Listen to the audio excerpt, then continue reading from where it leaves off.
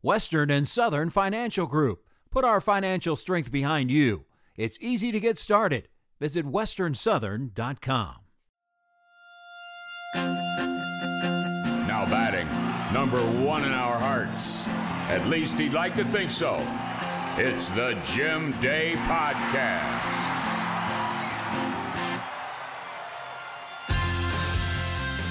Hello, hello, hello. Welcome to another edition of the Jim Day Podcast. Wherever you are, I hope you're doing well as we now look back on the 2021 season that was for the Cincinnati Reds, and there's no better way. There's a lot of season enders, but folks, seriously, there's no better way than to tap into the guys that really have a pulse on everything, and that would be the beat writers. From The Athletic, C. Trent Rosecrans. From MLB.com, Mark Sheldon. From The Inquirer and Cincinnati.com, Mr. Bobby Nightingale. Fellas, how we doing? Wonderful. I can see the burnout is still in effect. It's a long season, and when you get to the finish line, it's kind of like, wow, am I tired? There is some malaise that has set in these last couple of days, yeah. All right, let's go ahead. I congratulated my friend Lindsay Adler, who covers the Yankees, sent her a message today, just like, congratulations on your off season. It is. Hey, it's one of those things where it's such a grind and it's nearly every day. And particularly you guys, I mean, I talk for a living, so I really can't complain, but you guys really have to do work and longer hours. And so you're actually using your brains. So you're mentally spent. I get it. A little bit. But it felt like you guys felt like it to you guys, but like after the 60-game season, this felt like 195 games. That's true. And the last few weeks, I'm not going to lie, it did drag a little bit. Let's jump right into it, and I'll address questions to particular guys. So you'll get to know the voices coming up. You heard from all three right there. But Reds finish 4 games over 500. I want to ask this to all three of you. I'll start with you, Trent. Before the season, what was the preseason prognostication? Because, wow, he just used a big word right there. I'm spent. Good night, everybody. Prognostication. I had them anywhere, 3 to 5 games over or 3 to 5 games under, somewhere in that window, depending on how things went. Where did you guys have them before the season, before I ask other questions? I think I had it at 78 is what I put down when I was asked on a podcast. I put 78, and I know Vegas had it 81 and a half. Right. Because I wrote a story about that at the time. So, and the funny thing was I wrote the story about 81 and a half because when I put that up, it's like, oh, the MGM has them up at 81 and a half wins. My Twitter mentions were like, that's crazy. There's no chance they will do that. And, I had them at 78, so I wasn't too far off. But, yeah, so that's I just do remember both of those numbers for some reason. Mark Sheldon, about where did you have them? My memory serves me correct. I think I had them a tick below 500. I want to say 80, 82 maybe 79. I definitely was not bullish as far as I thought they would be an improvement from the 19 team. I didn't put a whole lot of ton into 20, but I honestly, when they took apart the bullpen and they didn't sign a shortstop, I was not sold that this was going to be a contending team. What about you, Bobby? Yeah, I remember writing a story and I said 77. That was the number I had for them. I just thought kind of what you saw in September when all their outfielders got hurt. I thought that was going to throughout the entire season. So that sets me up perfectly for this. Because, again, 4 games above 500, and along the way, it was entertaining, encouraging, exhilarating, but the general feeling is it's a crusher because they were 12 games over 500 sometime in late August. So is it kind of weird that we had low expectations, but in the end, a lot of people were disappointed? I think that's human nature. Expectations ebb and flow. And at one point, when they're 12 games or whatever over 500, and you look at the remaining schedule and everything we kept talking about, it was like, oh, you forget that before the season you had low expectations. All you know is here you go, and they should make the playoffs, and then they collapsed. Yeah. Yeah, I think people definitely got excited. There were so many ebbs and flows too. There was the trip to San Diego where they got just their heart broken repeatedly, and you think it was over, and then they overcame that, and then they overcame another losing streak, and so I think fans really got up in the ups and downs and the roller coaster of it all, and it was exciting. So I get why they're disappointed. I still don't think it was a failure of a season. I know they want to go to the postseason, and that anything short of that is a failure, but I think they got the most out of this roster as they could up until September when it all came apart. Yeah, a lot of things broke their way, which I think kind of changed the expectations. I mean, I didn't imagine Joey Votto was going to be back to the level he got to. I mean, you had 2 All-Star game starters. Wade Miley anchored the rotation. I mean, there was a lot of things that went their way. The bullpen was kind of the big question mark all year, but when you have a lead in the wild card race in September, I think that changes everything. I mean, you kind of throw the preseason stuff out the window, and especially with the schedule they had. I understand the disappointment. So in future years, when you hear the term, well, they have the easiest schedule remaining, can we just poo-poo on that, please? Because that's where the Reds were, and it did not turn out well. So I don't think I ever want to hear that phrase again. But you would agree it was a very entertaining team to watch, was it not, Mark Sheldon? Oh, definitely. The big problem in 2020 was they couldn't score any runs, and they were often viewed as flat and maybe not exciting, even though they pitched really well. But I think this year they had enough starting pitching, and their lineup was like Bobby mentioned. You got Votto, who just really rose to the occasion and seemed to lean into the fan frenzy and the enjoyment of the season. You had Nick Castellanos, who kind of lit the fire with that bench clearing incident right at the beginning of the season. And some of these players were just likable, and they were, it was the first time to have fans since 19 in the seats. And I think everyone just really appreciated it more. So I think it was an exciting team. I thought it was more entertaining, and they definitely played hard. I don't think anyone could say that they mailed it in this season. I thought it was a very energetic and exciting set of games they played a lot of times this year. So, Bobby Nightingale, you're the newest of the group here, and you were not here when Votto was in his prime, let's say, even though, what do we know about prime now? He's 38, and as they say, Votto still bangs, or as I like to say, Votto still barrels. What was it like for you to see Votto this season, who just decided, you know what, I'm going to start hitting home runs, and at 37, 38, he did it. What was it like for you? Yeah, I mean, I remember turning to Trent and Mark during the year and being like, is this anything like he was in 17 or 10? Because you saw those numbers, and I mean, he was, the best hitter in the National League at that time. But to me, it was amazing just to see it on a daily basis, what he was doing, especially the second half of the season, that home run streak, the way he just killed the ball at Wrigley. There were so many moments where it was just like, wow, he's stepping up to the occasion. He's putting the team on his back. Because that was a time when Castellanos was hurt too. So I thought that was, he kind of saved the season at that point, because it was like, he's hurt. How can they fill Castellanos out of the lineup? And then doing what he did. That was probably – I covered Miguel Cabrera in 2013 when Cabrera won AL MVP. And that was the closest thing I've seen since then on a daily basis. It was seeing him, Joey, just day in, day out, hit the ball the way he did. Mark, what are your thoughts on Votto's season? I think this is the first time since maybe before 2012 that people actually appreciated Joey Votto. I feel like for years he has been the whipping boy of various people for not doing this or not being the player that they wanted him to be, whatever that was. It just seemed like he was always disappointing the fans or certain members of the media.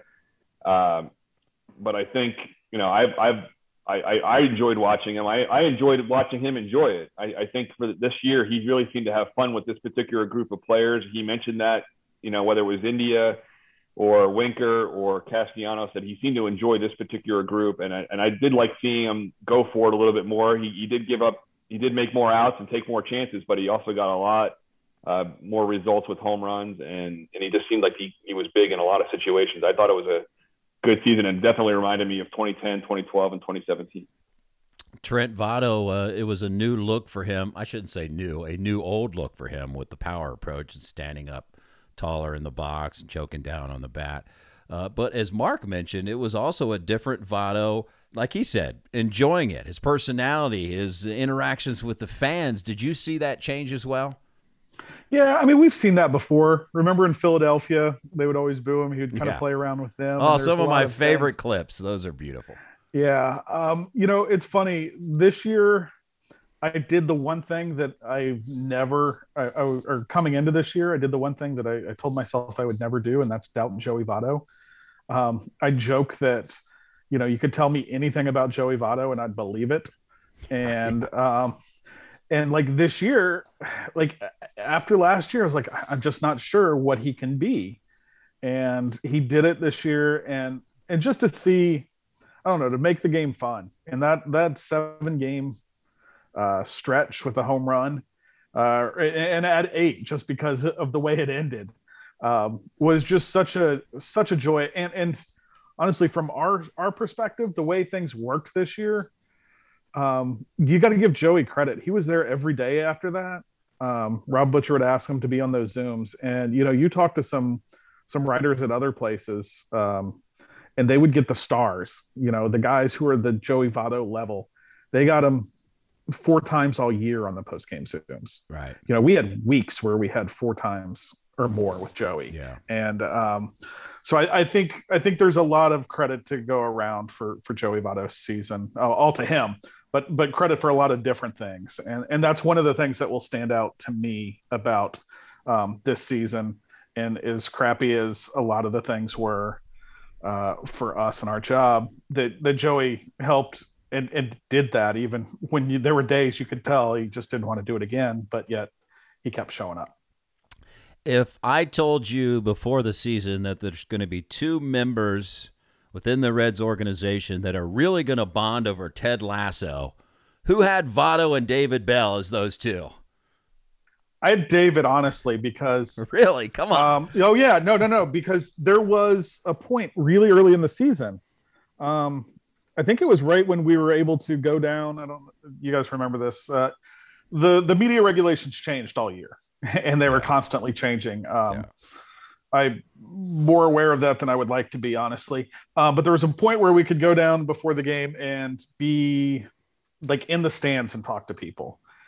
And we were talking to David Bell, and I just said, "Hey, David, have you watched Ted Lasso? Because it kind of reminds me of you, and I think you would enjoy it." And he goes, "No, my brother really enjoyed it, but I'll have to start watching it." And so we had that conversation. And then, I think of Roy Kent. I think of Joey Votto. He's not going to like that. He's Jamie Tart. He's not. But, he's kind of got the same kind of beard sometimes. He can do that. He can do the gruff. He can do the funny. It was pretty good.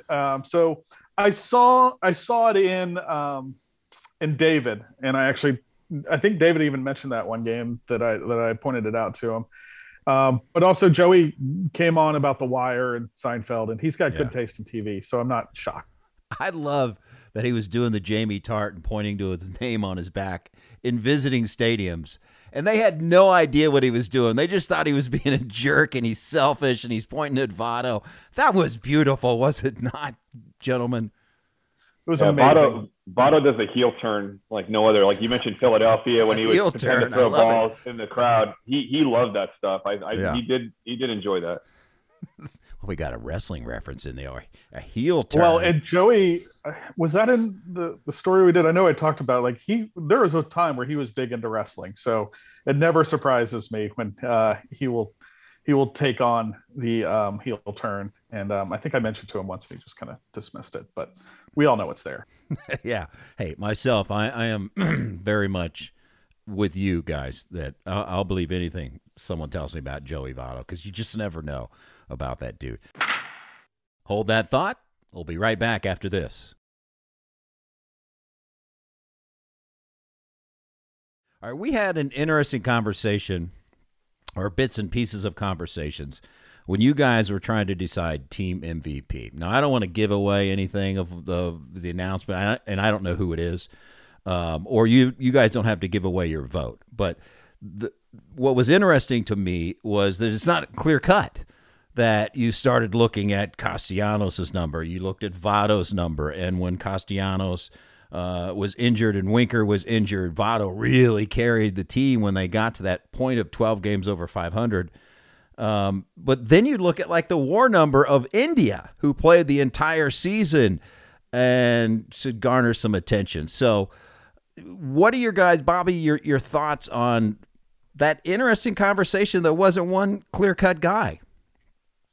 Yeah, I mean, I have a NL MVP vote this year, and that was like the hardest thing was like what red deserves the most consideration. I mean, India, like you said, has the highest WAR of anyone, which I think is a little surprising. Just he didn't have a huge impact the first 2 months, and then once he got the leadoff, I mean, he took it and ran with it. Going to win Rookie of the Year.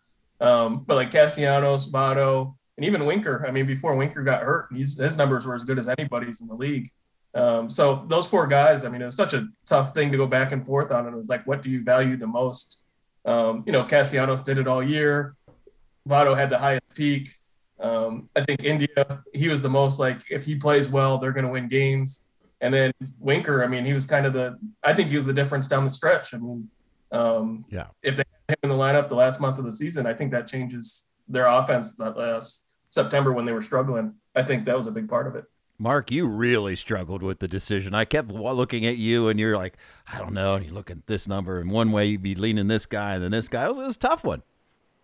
It really was, and that's one reason why the season was fun to watch this year in a lot of ways, because it wasn't just one guy carrying the team. These past years, like 14 and 19, you didn't have a whole lot of guys to look at for MVP. It was usually pretty clear cut. You knew who was the best hitter was, and you just voted for him. This year, the guys had different numbers and good numbers in different situations, whether there's their OPS or whether it was like their OPS in clutch or late inning situations, whether it was, second half numbers, you could pick splits left and right that push the candidacy of any of those four players. And all four of them were certainly considered. I mean, Winker less so. If he hadn't gotten hurt, I think he definitely would have been in the conversation more. But I think those four guys really did have a nice year. How incredible of a story was Jonathan India? Trent, how incredible was it for him to not only turn it around, but we're probably talking about the National League Rookie of the Year. And when he was inserted into the leadoff position, the Reds have been seeking a leadoff guy for so long. I mean, they had Chu there for one season, but a long-term answer. And it seems like they have a long-term answer and perhaps a bona fide star. How incredible of a story is this? Yeah, I mean, let's not gloss over the fact he was the number 5 overall pick. This is not a guy who's this isn't the perennial underdog story. Yeah, no, I don't mean it like that, but he was. There were lots of questions. Oh, sure. And even early, there was a point where he had a stretch, and I forget who it might have been against the Diamondbacks, because my friend Nick Pecora, who's a great baseball writer for the Arizona Republic, he's like, how long can they go with this India experiment? Because he's just killing them. Because he was not playing well there for a little bit, and then, he made that adjustment. We hear that all the time. That's like one of the biggest cliches in this game is, it's a game of adjustments and you've got to do it. And that's why you see, like a guy like Aristides Aquino didn't make the adjustment after this first month that he was the best player in the world. And India started off good. Pitchers figured him out, and then he figured it out. And that's the biggest thing. That's where you can tell how that you think a guy's going to be different, that he's going to be a long-term piece. And from July to when he was put in that leadoff spot till the end, he was just a difference maker. And it seemed like every other game, he started off on base, and that's exactly what you want, So it was really fantastic. And I think he got a lot better at that defensively at that position. And you're talking about a guy who's going to be this team's second baseman and leadoff hitter. You can look in the next 2-3 years and say that we know that. And whatever else we don't know, we know that. Yeah, no doubt. And that adjustment you're talking about, going from the high leg kick to the toe tap, and some other little tweaks along the way. But Mark, we're talking about the walking wounded here. I hope Jonathan India is taking a 5-month ice bath, because it was incredible to watch him go through injury after injury and not even get over them. He had them the whole year, which kind of adds to the mystique of his rookie season, does it not? Sure does. He was hit a National League leading 23 times by pitches. It seemed like they were always on his hands or his wrists, which is a horrible spot to get hit.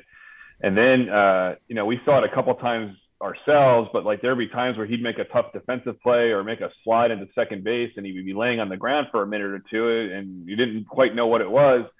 And you come to find out later, and Kyle Farmer kind of confirmed it, his shoulder pops out of socket. It sounded like every other week, and he had that issue with I think it was his left shoulder, but that can't be very fun to have. I mean, that must hurt. And he played with it, and he never went on the IL. He probably played 148 games this year. And that's to his credit. And like you mentioned, I think he was pretty close to getting sent down. I think Nick Senzel was getting some looks at second base. I think he was looking pretty good there. Then he got hurt, and India got a second shot. And I think Moustakas being hurt as well didn't hurt India's chances. And I think India took that June 5th move to the leadoff spot and just ran with it. And all the credit goes to him and making the adjustments. But I will say, to your point earlier, like spring training 2020, it was his first big league spring training. Yeah. He didn't look good at all. I mean, first half of spring, he definitely looked like a guy who was overmatched, was going to be a few years away. And then it was like, you talk to scouts and they'd be like, this dude, I know he was a number 5 pick, but he doesn't look like a guy who should have been a number 5 pick. Then he went to the alternate site. Nobody could see him. The Reds said he looked really good, but no one could confirm it. So I just thought in the back of my head, it was like, okay, maybe they're just trying to hype him up for unnecessarily, try to get some positive momentum there. But then you saw him this spring, and he just looked like a completely different guy. At second base, he adjusted there, but it's just amazing how quick he turned it around in 1 year. I mean, he far exceeded any expectation I ever had for him in his rookie season. Jonathan India's emergence does create a problem, and these are good problems to have. However, they had Moustakas was going to play second base, and Suarez was going to play third base. And then Suarez, after a down 2020 year, had a down 2021 until September, in which he killed it. Moustakas injured throughout most of the season, disappointing season, both under contract. What the heck is going to happen at third base? I mean, though, there's one obvious solution: the designated hitter. Indeed. And you can platoon them defensively, if you will. Yeah. And I mean, again, remember when we were talking about they had too many outfielders? Yeah.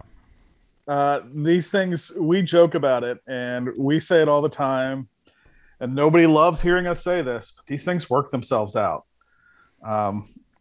This is a game. We just talked about the injuries. We talked about Jesse Winker missing more than a month. Joey Votto missing a month. Nick Castellanos missing a couple weeks. And honestly, how many of the games has Mike Moustakas been healthy in his 2 years that he's been with the Reds? Nick Senzel, I'm not saying they don't prepare, but these things happen. And I don't worry. I never, ever, ever worry about having too many good players. Yeah. I would say, though, there's a problem they will have, though. And if you obviously you don't want to have an injury will take care of the situation, but you have one player in Moustakas who has, I think he has $38 million left on his deal. You have Suarez who has $35 million, and neither one of them really rose to the occasion in a platoon. And, that's a problem because they can't just platoon them until see what happens, because it really didn't work for either of them. And then, the other issue, the other thing they don't want to do is you don't want to have to offload one of those contracts by packaging them with a prospect or a more premier player to try to get rid of them, because I think that'll backfire too. So they really have a very, very, very thin needle to thread and trying to figure this out. I don't think it's as easy as just the DH. Well, the platoon this year didn't include the DH. No, I'm saying I'm just saying the DH rule will not necessarily alleviate their problems, because, you know, other than Suarez's last month, he didn't hit enough to be a DH. I mean, he had 28 homers, or 31 homers, but it wasn't enough production. Moustakas, not enough production to be a DH. I mean, if you're going to put a DH in that spot, you want to get DH-like production, and neither one of them have done that yet, at least lately. It's going to be interesting to see what happens there at third base. And I think we're all expecting the DH to happen, right, with this collective bargaining agreement. And I put an emphasis on agreement. I hope they come to an agreement. That's maybe a conversation for another day, but let's hope they don't shut this game down. Fingers crossed on that one. How about the starting pitching, guys? We, that was probably the most consistent part, the strength of the team. And even though Sonny Gray labeled his season as very average, he dealt with some injuries along the way as well. Luis Castillo got off to a really slow start and then amazingly finished below 4 ERA. Tyler Mahle, on the road at least, outstanding. What did you think about the starting pitching overall, Bobby? Yeah, I think Wade Miley was probably the anchor of the whole thing. I mean, him having the bounce back season that he did, throwing 160 innings after he only threw, I think, less than 20 in 2020. That was huge. First off, I mean, Luis Castillo finally found his groove, but having Miley do what he did, I thought was kind of was a huge help to their season pitching wise. Tyler Mahle, you just want to see him ascend. He keeps taking like these small steps forward each year, it seems like. You just hope one year he's going to be able to push himself to kind of that Luis Castillo level, which could be next year. I mean, he does keep improving. And then Vladimir Gutierrez, that was a welcome surprise for a guy who was unable to pitch because of a suspension in 2020. So yeah, I think there's some building blocks there, definitely. And like you said, it was kind of the one strength of the team all year besides the offense that they could rely on was their starting pitching. They got a lot of innings out of those guys. Their WAR number as a staff, correct me if I'm wrong, was pretty high, wasn't it? Including the bullpen, which had their struggles. Do I have that right? I guess I should probably. In Baseball Reference WAR, yes. Fangraphs WAR uses a different formula, and they use more probability. So theirs wasn't as high in Fangraphs WAR. But Baseball Reference WAR, it was really high, yes. I wrote about that the other day. How is that encouraging for the club going forward? I mean, the bullpen, if you're going to point at one thing, that would be the downfall of the team, I guess. Although in September and early October, it was a lot of things. Not scoring runs for a large period of time was a major downfall during that stretch. So, but is it encouraging, that number, Trent? Sure. I mean, you have Sonny Gray, Luis Castillo, Tyler Mahle all coming back. Yeah. But assuming other moves don't happen, and I could honestly see a move of one of those guys. That would not be a popular move, but I could see a reason for it. But yeah, I mean, if you have a top three like that, you feel pretty good going in, and then they have a $10 million option on Wade Miley, who earlier you talked about top WAR being Jonathan India. That was for position players. Top WAR overall, at least Baseball Reference WAR, was Wade Miley, right, who was top 10 in the National League, according to Baseball Reference. But so I think that's just a good place to start. When you start with Luis Castillo, Sonny Gray, Tyler Mahle, that's a good place. We are so appreciative of our sponsor this season, Western and Southern Financial Group. Thank you so much for supporting the Jim Day podcast, and here's a message from our sponsor. Life can throw a lot at us, but through all the ups and downs, your financial future will be ever gentle on your mind with Western and Southern. From life insurance to investments, our one-on-one guidance is customized for your needs today and in the future. Western and Southern, life insurance, retirement, and investments. Visit westernsouthern.com/rest assured to get started today. Ever smiling, ever gentle on my mind. Products issued by member companies of Western and Southern Financial Group, Cincinnati, Ohio. All right, let's look forward, shall we? I don't want to keep you guys too long here today. It is the off season, and they get a message like from this dude, "Hey, do you want to do a podcast? I know your season's over, but can you help me out?" And you're all like, "Oh, God." So I'll try not to keep you too long here. It's a good thing you pay well. I do pay well. I do. It's unbelievable, the budget for this show. Yeah. Looking forward, obviously the first thing on the plate is what is Castellanos going to do, right? Now, should the Reds front office assume, I think he has first week after the season ends to decide, like 4 or 5 days, something like that, to decide whether he would opt out. If he opts in, it's for 2 years. And if he opts out, he's a free agent. The Reds can offer him a qualifying offer. They get a draft pick in return just to set the stage. But should the Reds front office, Mark, assume that he's opting out, in your opinion? I think they have to. Number one, his agent, Scott Boras, is not one to not pursue maximum dollars if he can get it. The only thing that can change the dynamic is, and then Nick mentioned this himself the other day, is if the collective bargaining agreement does not happen and there's a work stoppage of some sort, it may not be the right time to opt out. It could just be, all right, there's not gonna be a big contract out there waiting for him when they do figure it out, so he better stay. But I think the Reds will have to operate like they're gonna need a new right fielder next year. I don't see him staying and not opting out. Any of you guys think that the Reds will pursue him as a free agent if that happens? I don't see it. I don't know that they're going to play in that level. They might say it might be like Trevor Bauer was last year, where they said that they have interest and they would like to talk to him and all that. But in the end, they're not swimming in that end of the pool. All right, so that would go ahead, Bob. I was just going to say I don't think he's going to get top dollar. I mean, he made $16 million with the Reds over 4 years. I think maybe he gets in that 20 to 25 range. So I don't think the price will be outrageous. I just don't see the Reds having that type of money where they're going to spend on one player. But I think it makes sense for him to opt out just because even if the Reds want you, you might as well get a new contract out of it. Yeah, if you think that you're going to make more than what's he owed, 35? What's 34 over 34? 2 years. So if you can get more than 34 over 2 years, obviously you opt out unless you absolutely love Cincinnati or absolutely love the direction, but it is a business. Let's face it. And he's 30, so this is the time to get a multi-year contract. Or there's I don't think this happens, but let's put that out there that the Reds offer him a qualifying offer, and it's around $20 million, and he goes, "Oh, okay, $20 million for one.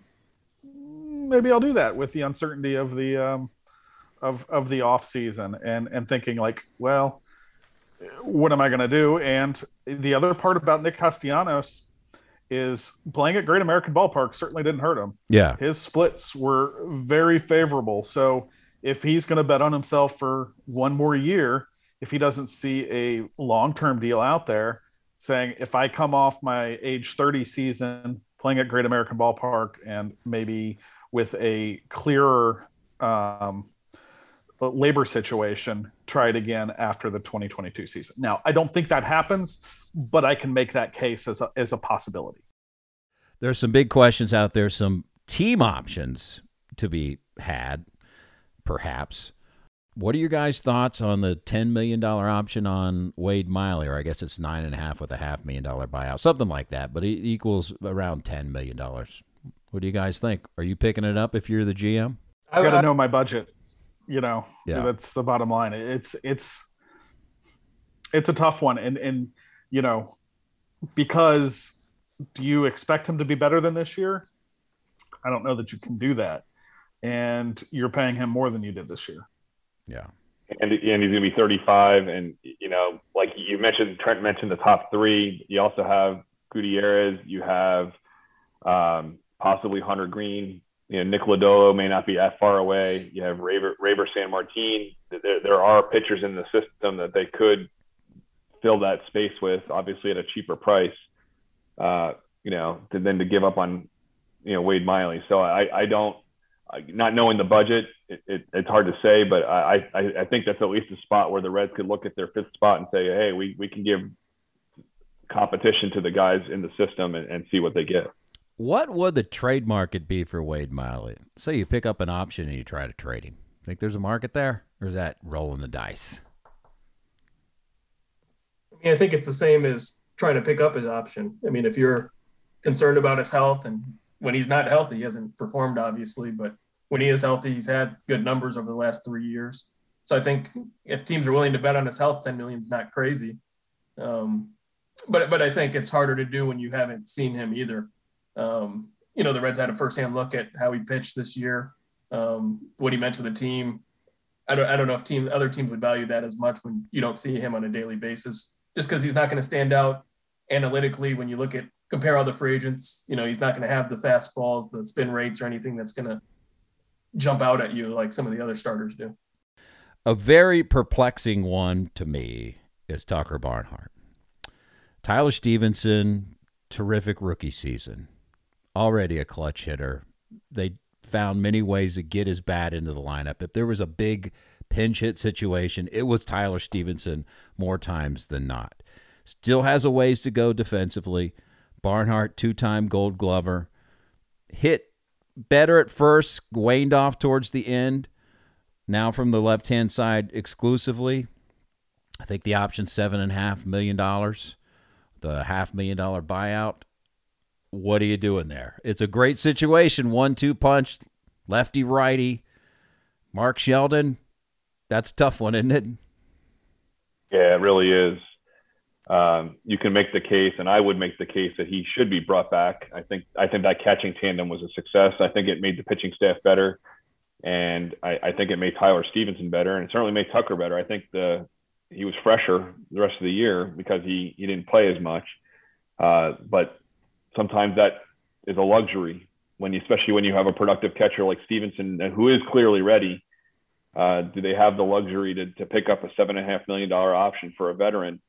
I don't know that they would do that. It's hard to say, not knowing the number that they're going to be working within. But man, that's a tough one, because he's not only is he a good catcher and a Gold Glover, but he's also the pitchers love working with him, and he's a team leader. And giving up on all that, especially a guy that's from your backyard in Indianapolis, that's a tough one. Yeah, and he wants to be here as well. What do you think, Bob? Obviously not knowing the budget, but in my head, if the payroll was kind of the same, I think I would move on if I was in the GM chair. I mean, I know what Tucker brings, everything he means to the team, the pitching staff. I think he's head and shoulders defensively better than Stevenson, but I'm as big a fan of Stevenson as there is out there. I think he deserves to play every day. I think going ahead, looking at the future, I think he's the one guy who's, if I had to buy stock in a player that 5 years from now, this guy's going to be an all-star, I think he's a lock for that. And so to me, it just makes sense to pair him with a cheaper backup, let him start 130 games and kind of ride the Tyler Stevenson wave. Trent, do you think he can handle 130 games behind the plate and improve defensively? Nobody does 130. Nobody does 130 anymore, except for Yadier Molina and that's why Salvi the Perez. Tandem works so well. The tandem is huge, and I think that's so important. And if you're talking about $7.5 million for Tucker Barnhart, then you have like $8.2 million for your catching tandem, and this team's built on its starting pitching, and I think Tucker Barnhart's a big part of that. I also go back to the value in Tyler Stevenson is the bat, and there is an extra spot to get him in there every day with the DH. Yeah. I agree with everything both Mark and Bobby said, and I see Bobby's point as well. And it's, again, you have to know the budget, and if it's the same or lower, that's a tough squeeze, and you're not going to be able to do Wade Miley. And I don't see where Wade Miley and Tucker Barnhart, which is funny because they worked together all year, are back together next year. So it's really tough. But most importantly, the biggest case for bringing back Tucker Barnhart, and that is $7.5 million well spent, is it helps me. Tucker's the best for me and for Bobby and for Mark and for you. He is great at dealing with the media, explaining things. It's fantastic. And in the end, that is why I think they should bring back Tucker Barnhart for me. I love that honest answer, and I will second that. He is a pro's pro. And in this age of post-game Zooms, we don't always get the starter who struggled, or certainly this year, the reliever that blew the game. But Tucker Barnhart, they wheel him in there every time and would answer the questions for the pitcher, and that is big league as it gets. And there's someone else in our media contingent that says, when asked, who do you root for? He says, I root for me. So it wasn't me and it wasn't you, Trent. So, no one's going to take care of me except for me. So I'm good with rooting for me, Trent. That was a lot of me's. Now back to me. That's Jim Day.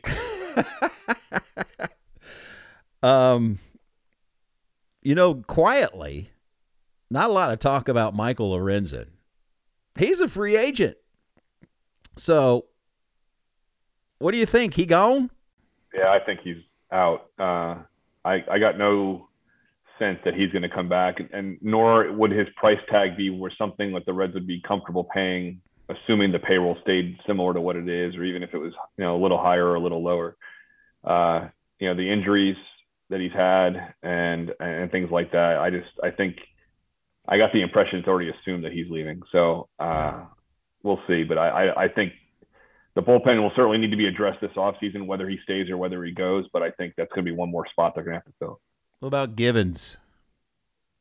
Yeah, I think he's gone too. Quick timeout. Back after this.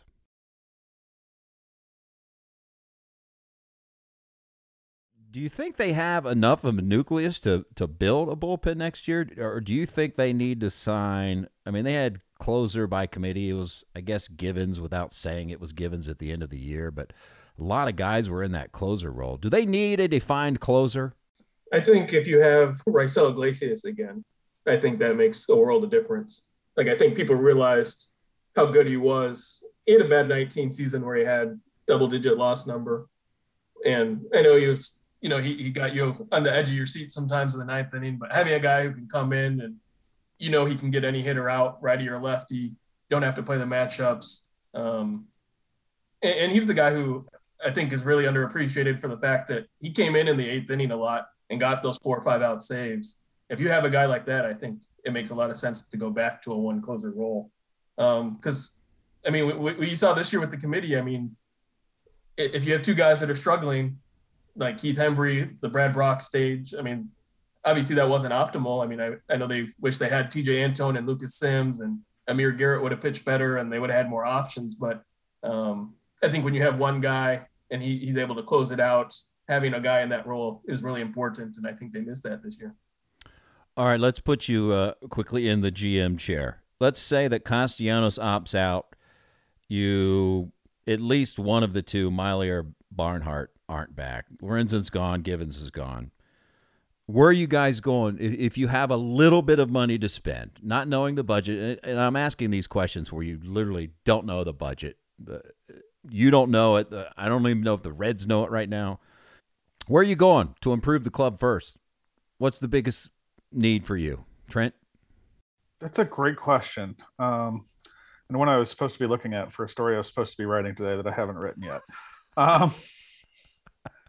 Hold on, this is breaking news. Trent said it was a great question. Stand by. Let me mark this date down. Okay, go ahead.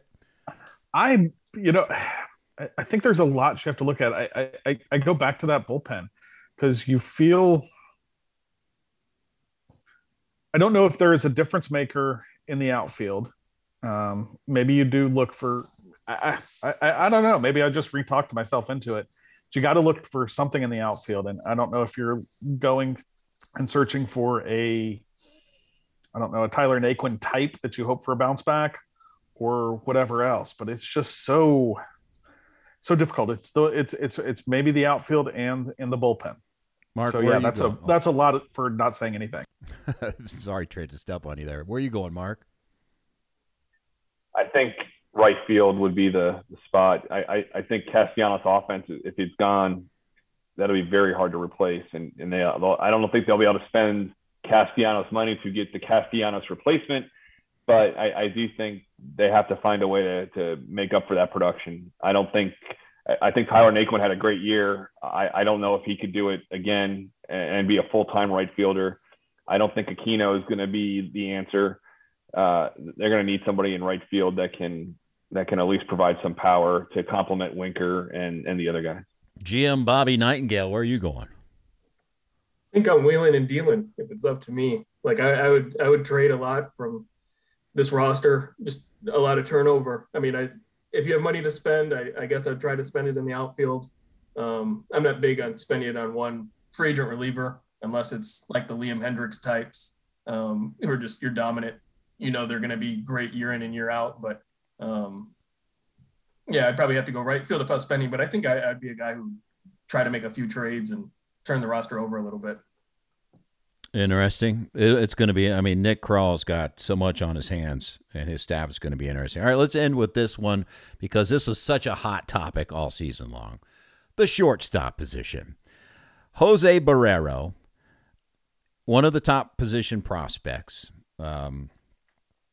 They say the shortstop of the future could be the shortstop of now. Are there questions with him at the plate? And I know it's a small sample size, and it's almost unfair to judge him at this point at the plate. Do you see holes in the swing? Do you see him improving? Do you see him as the shortstop next year? And how impressed were you with him in center field? Because there are some that think he could be a better center fielder than a shortstop defensively, which is saying a lot. What do you think's going to happen? I think he's got to hit better. I think if he's going to play center field, he's certainly going to have to hit better to play that position and fill that role. At shortstop, maybe not as much, but I think the only thing that stops him from being the shortstop next season is his bat. His glove can do it, but if Kyle Farmer can hit anywhere near what he was hitting this season, and that'll be better than what Barrero does. And Farmer played steady shortstop, but I think it's going to be an interesting battle at spring training between the two of them at shortstop. I think he deserves everyday playing time. I mean, I think that's been the one thing so far. I mean, he got called up way too early in 2020, called up this year after dominant minor league season and never got to play every day.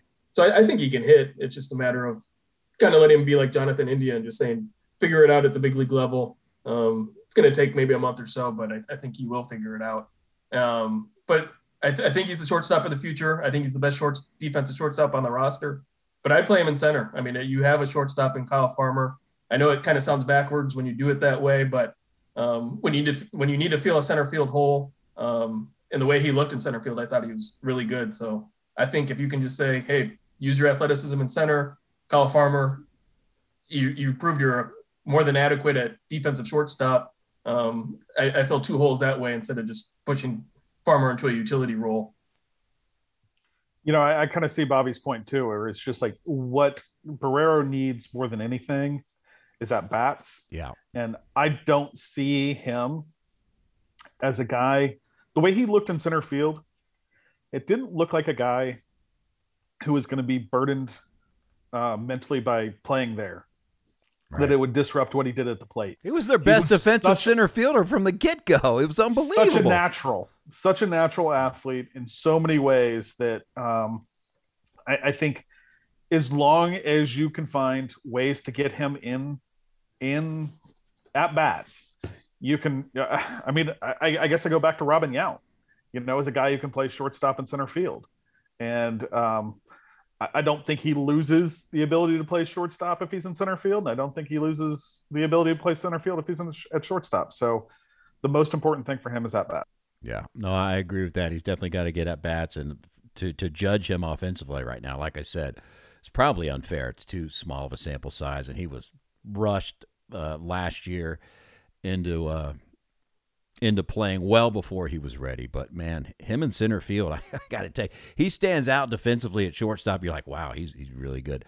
Then they put him in center. I'm like, wow, This could be like superstar good right here in center field. I mean, his long strides, his athleticism, and he's still throwing like an infielder, so he learns the footwork in the outfield and to throw like an outfielder. I mean, it could be incredible how good he is out there. There was a throw that was that his first start out there? He threw to third. To third, and he short-armed it. Yeah. He short-armed it like you do in the infield. Exactly. And it was one of those things where I saw it. And honestly, I think I saw it because of where our press box is now. You see things like this. Yeah.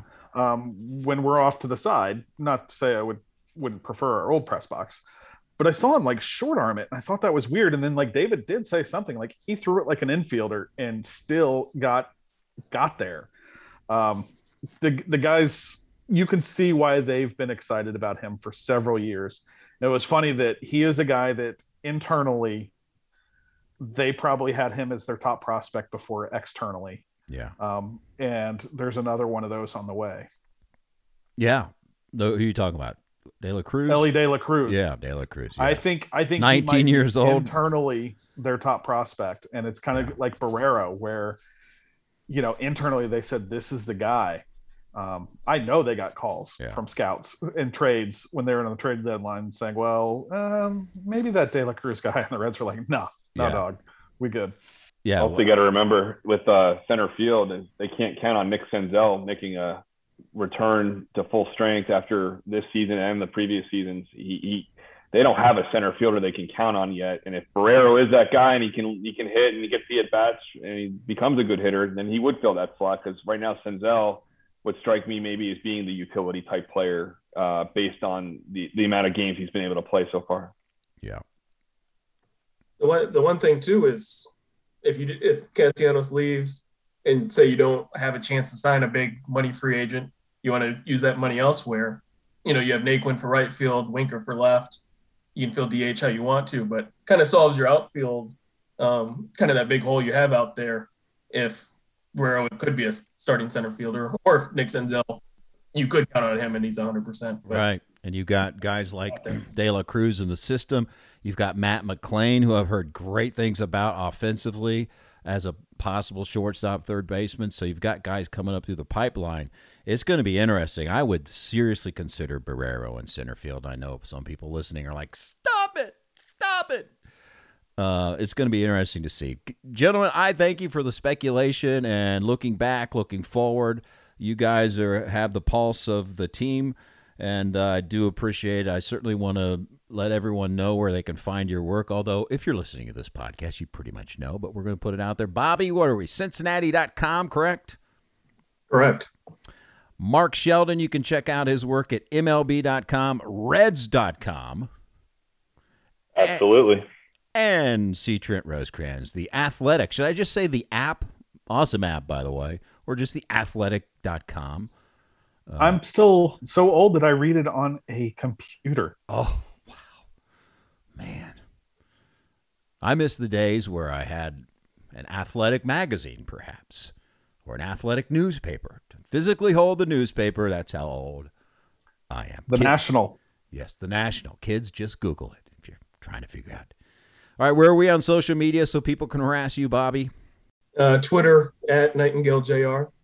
Mark Sheldon. Twitter is M_Sheldon, and Instagram, I believe, is Sheldon, Mark Sheldon Sheldon MLB on Instagram. The IG, the gram. And Trent, where are you so people can harass you? At C. Trent on Twitter. Very good. Hey, enjoy your off season. You guys deserve it. A lot of hard work, and I'll be bugging you in the future. How about a 2022 preseason edition of the Writers Roundtable? Are you in? Oh, good. Live from Goodyear. I'll see you there. I hope so. I hope live it's from the Goodyear clubhouse. Yeah. Oh, even better. We got Good day's little podcast Hold room. on. This is positive. This is wishful thinking. This is not negative thinking. Goodyear on time in the clubhouse. Book it. There you go. You heard it here first. Although probably none of the above will happen. But we'll see on down the line. Once again, it is Bobby Nightingale from the Cincinnati Enquirer, Mark Sheldon from MLB.com, Reds.com, and C. Trent take two, C. Trent Rosecrans from The Athletic. Gentlemen, have a great offseason. Thank you. Thanks, Jim. All right. Hope you enjoyed that little chat there. Writers Roundtable season-ending edition. And I meant what I said. These guys are the ones that really put in the work and really have a pulse on the entire organization and the entire team. And I love to pick their brains because I think it's the best insight that you're going to get. So we appreciate those guys. And, you know, journalism is hard to find in this world anymore. But those guys, at least on the baseball front, are doing true journalism. A lot of questions going forward about the Cincinnati Reds, per usual, any offseason. And some questions about Major League Baseball in general. But 2021 season, while it ended in a disappointing way, man, it was a fun team to watch. There were a lot of fans that were engaged in the team, and a lot of exciting things happened, and a lot of exciting storylines, and a lot of exciting players. I think Nick Castellanos kind of setting the tone. Fans fell in love with that. They certainly fell in love with Jonathan India. Votto, the reemergence of Joey Votto, and to see him interact with fans and enjoy it, I just thought was so entertaining. They've got some good starting pitching. They've got some good young players. There are some things to build on. The smallest market in baseball in an uneven financial business, tough road to hoe. But we're going to choose to be positive and look forward to the 2022 edition of your Cincinnati Reds. We would like to thank our sponsor, Western and Southern Financial Group. Thank you for a wonderful season. You are a terrific organization. Thank you, thank you. Our biggest thanks goes out to you, though. Another season in the books of the Jim Day podcast. And we continue to grow, and we continue to have great interactions. I literally can't go anywhere. Someone will say, hey, I enjoyed the podcast. And that means so much. It means so much that so many thousands of you check out this podcast on a regular basis. So thank you from the bottom of my heart. And until next time, everyone, we will see you on down the road. So long, everyone.